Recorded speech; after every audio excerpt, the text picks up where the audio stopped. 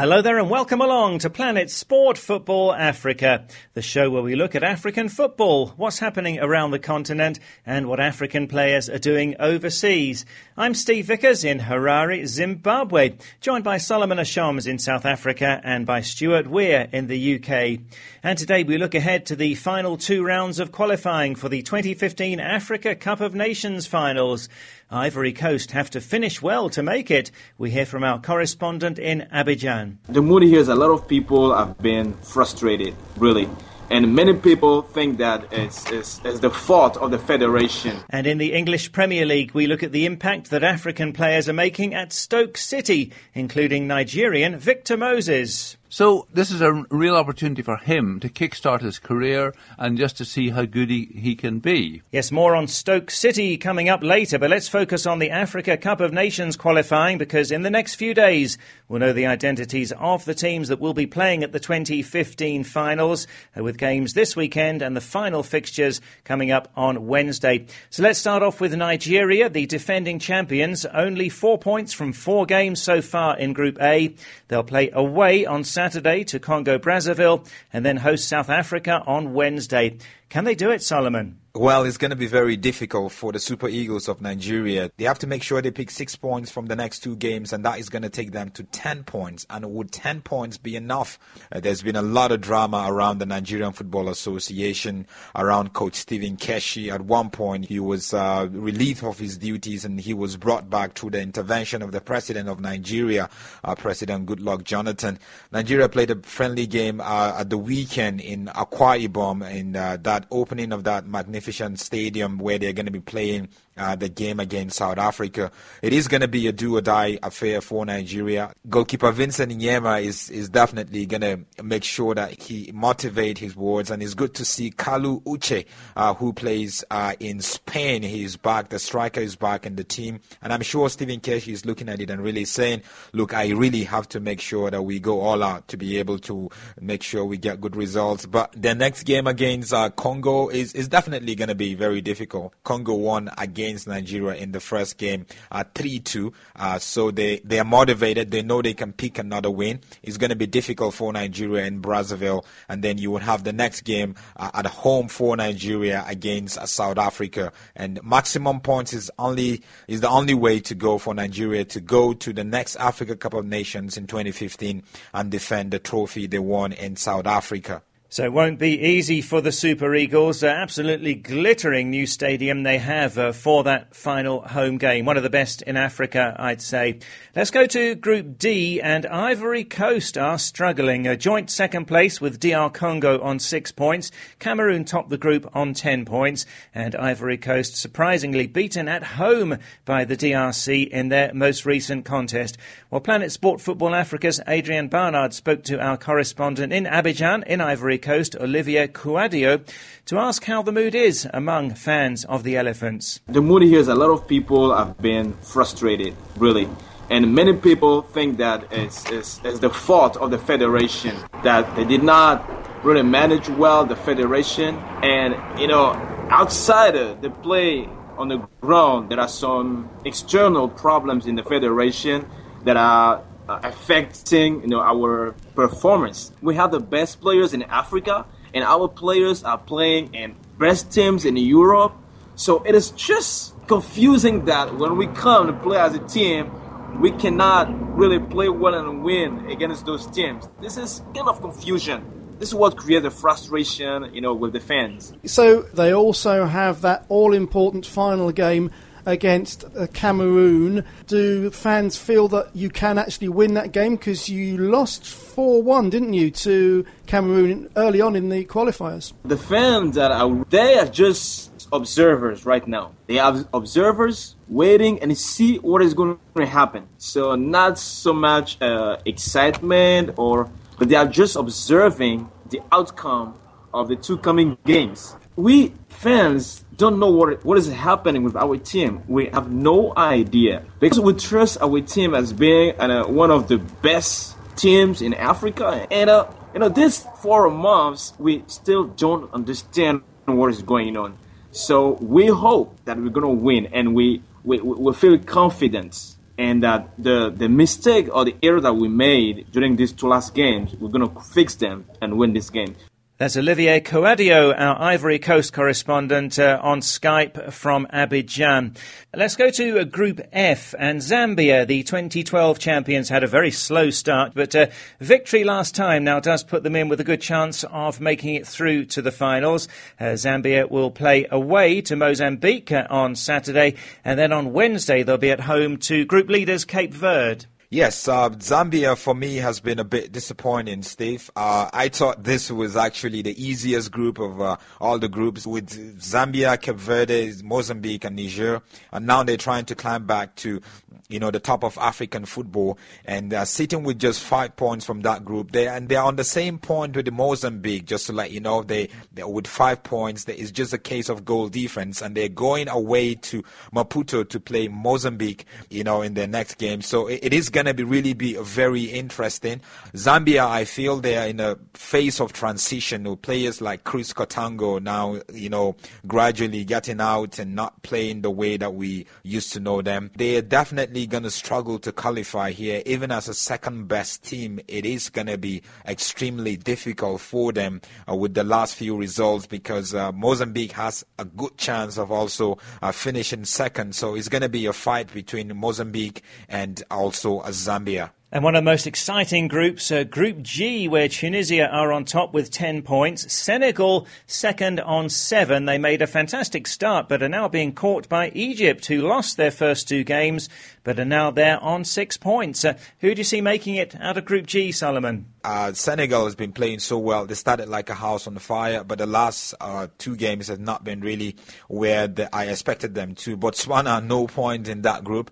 But we have Tunisia, which for me has qualified already, though they still have 2 games to play. With 10 points, it's almost, they just need to pick a point or 2. I would love to see Senegal playing at the Africa Cup of Nations. Last time around they missed. They're a very talented bunch, great players across Europe, individually talented, but playing as a team, as a unit, has really been difficult for them. Egypt, their football has gone down the drain for some time because of a whole lot of political and social issues in their nation. But with 6 points, they would also feel they have a good chance of qualifying, but would they be able to do that against Senegal? They're going to be playing at home against Senegal, so they have a great chance. And in their last game, they have to go away to Tunisia. Well, that's a tight group, that one. And next week, we'll be looking at the teams that have made it to the Nations Cup finals. Let's go to Facebook and WhatsApp now. Last week, we asked, what do you think makes a footballer a good role model? Is it all about their performance on the pitch, or do you look at their private life as well? We asked this following the death of South Africa captain Senzo Meyiwa. Well, Ansumana Saidi Khan in the Gambia says being a good role model as a footballer doesn't mean only playing good football and winning trophies, but I strongly believe that your private life has some significant impact in this. Ebu Mendy says a role model footballer is someone who leads by example on the pitch, at home and in society, as many youngsters look up to you as a role model. And I think Didier Drogba is indeed a great role model. And from the Gambia, no name here, but says, yes, footballers can be role models because Drogba and Samuel Eto'o are my role models. They give a lot of help to Africa, and that's what we expect from a true African. Thanks for those comments. This week, tell us what you think of the results in the Nations Cup qualifiers as the results come in. We'll be posting after each round of games, so you can give us your reaction on WhatsApp on +44 7955 232 780. That's +44 7955 232 780, or go to our Facebook page, Planet Sport Football Africa, and that's all one word. Well, there's no English Premier League football this weekend, so let's catch up with action from the last couple of weeks. And congratulations to listeners in the Gambia, as Swansea's Modu Barrow became the first Gambian to play in the Premier League, that during Swansea's 2-1 win over Arsenal last weekend. Great achievement there. Well, our European football expert, Stuart Weir, joins us from the UK. Now, Senegalese player Diafra Sakho won the English Premier League African Player of the Month award for October. This after some great games with West Ham United. Sakho joined West Ham from French club Metz, and he's made a big impact, Stuart. Absolutely. And now, I've got a confession, Steve. It's always good for the soul, they say. But when West Ham signed him from Metz, I confess I knew very little about him. But, you know, some players come to the Premiership and they don't make an impact, and some go straight at it. And, you know, the reason that he's got this award is that he's played 7 times for West Ham and has scored 6 goals. 6 goals in his first 7 Premier League games. And it's not that they're tap-ins and things like that. You know, he scored the winner against Manchester City. He scored against Liverpool. He scored against Manchester United. So, you know, he's really doing the business. And, you know, West Ham were a team that perhaps one expected to be trying to avoid relegation. And at the moment, they're in the top 6.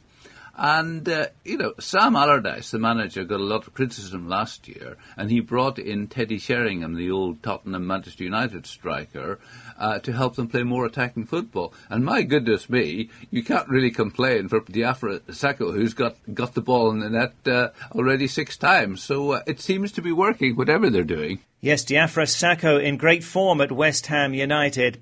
Stoke City are doing well in the English Premier League. They're in 9th place after 11 games, and they've got a good contingent of African players, among them Senegal striker Mame, Biriam, Diouf.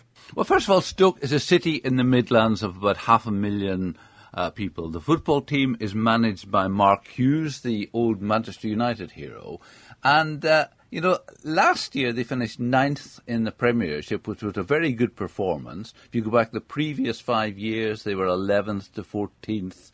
And they're a middle-of-the-table team. I think that's probably all they can expect. Now, they won the League Cup, but you have to go back to 1972 for that. They did reach the FA Cup final in 2011, losing 1-0 to Manchester City. And that man, Yaya Toure, got the goal that deprived them.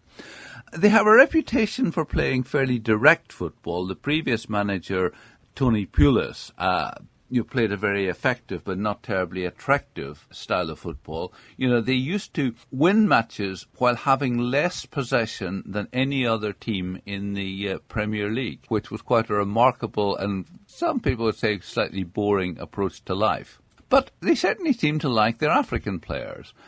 One of the most effective is undoubtedly Biriam Diouf. And, you know, he's come from Hanover in the summer and he's already scored 3 goals. Played 9 games and scored 3 goals. So that's a really good start. And now they've got Victor Moses. Now, I was really quite amazed to discover that Victor's only 23 because he seems to have been around in England forever, playing for Crystal Palace, Wigan, Chelsea, Liverpool. His time at Chelsea and Liverpool, of course, was a bit of a struggle for him because he really just couldn't hold down a first-team place. And now at Stoke, he's playing every week, and again, he's got on the scorer sheet. So this is a real opportunity for him to kickstart his career and just to see how good he can be. Then the Moroccan Osami Saidi is also at Stoke, and he often comes off the bench. He scored a few goals in his Stoke career. I think he's technically a Liverpool player, but has been on loan to Stoke both this season and last season. And then the final African is Peter Odemwingie. Now, he had a great year last year, scoring 5 goals in his 15 appearances, but he struggled to get in the team this year and has actually only had 1 start for Stoke. You know, he scored in the World Cup, played in all Nigeria's games in the World Cup, but he's just somehow not quite managing to convince Mark Hughes that he should be in the starting team. He's 33, so I suppose you could say that his best days are behind him, but perhaps he's got another year or two. But certainly there will be a nice little group of Africans at Stoke City, and they're certainly making an impact. Thanks, Stuart. A good contribution from the African players then at Stoke City. That's it for this edition of Planet Sport Football Africa. Do get in touch with us, though, on WhatsApp and on Facebook as the results come in from the Africa Cup of Nations qualifiers.